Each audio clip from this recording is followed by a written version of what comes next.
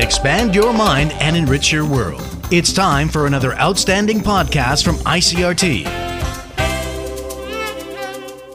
I'm Nancy Sun with today's episode of Easy News. The TAIEX opened up 39 points this morning from yesterday's close at 16,113 on turnover of 2.7 billion NT.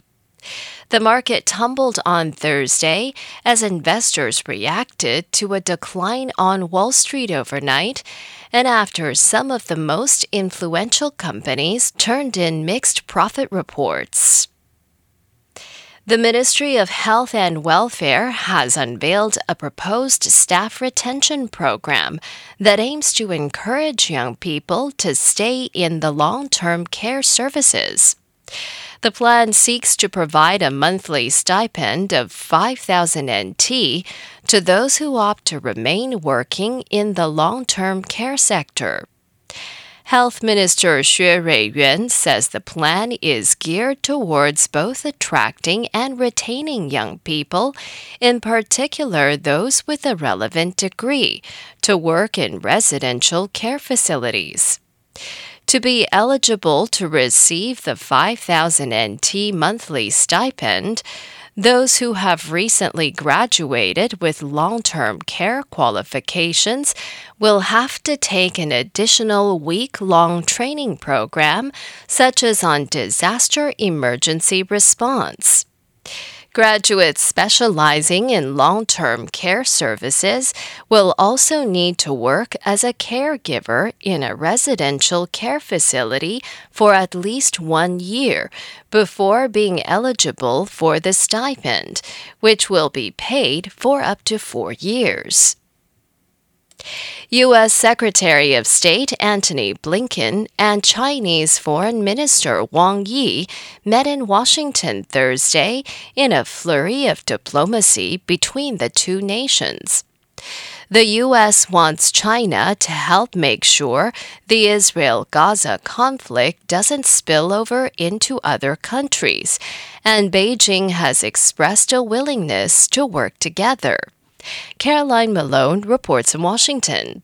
It's one of the highest-level meetings between officials from two of the global powers at a time of conflict between Israel and Hamas. Washington wants to make sure that doesn't escalate. The Chinese Foreign Minister Wang Yi met U.S. Secretary of State Blinken at the White House on Thursday and plans to meet National Security Advisor Jake Sullivan on Friday, when there's also a chance for talks with President Biden. The U.S. and China have been ramping up diplomacy in recent months after years of testy relations. If all goes well, it could lead to a visit from Chinese President Xi Jinping, who may attend the APEC Leader Summit in San Francisco next month, setting up a meeting on the sidelines with Biden. Caroline Malone, Washington.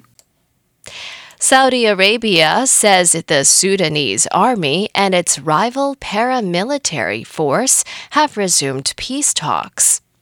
It says the talks between the army and the Rapid Support Forces are underway in the Saudi coastal city of Jeddah and are being brokered by both Riyadh and Washington. The RSF and the army have both confirmed they would participate in the talks.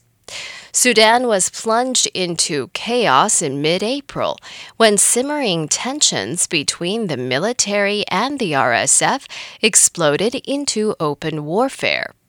Previous talks were held in Jeddah earlier this year but broke down in late June.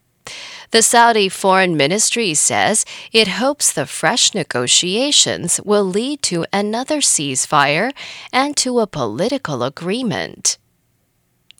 And UN Secretary-General Antonio Guterres has announced the appointment of a 39-member global advisory panel to report on international governance of artificial intelligence and its risks, challenges, and key opportunities.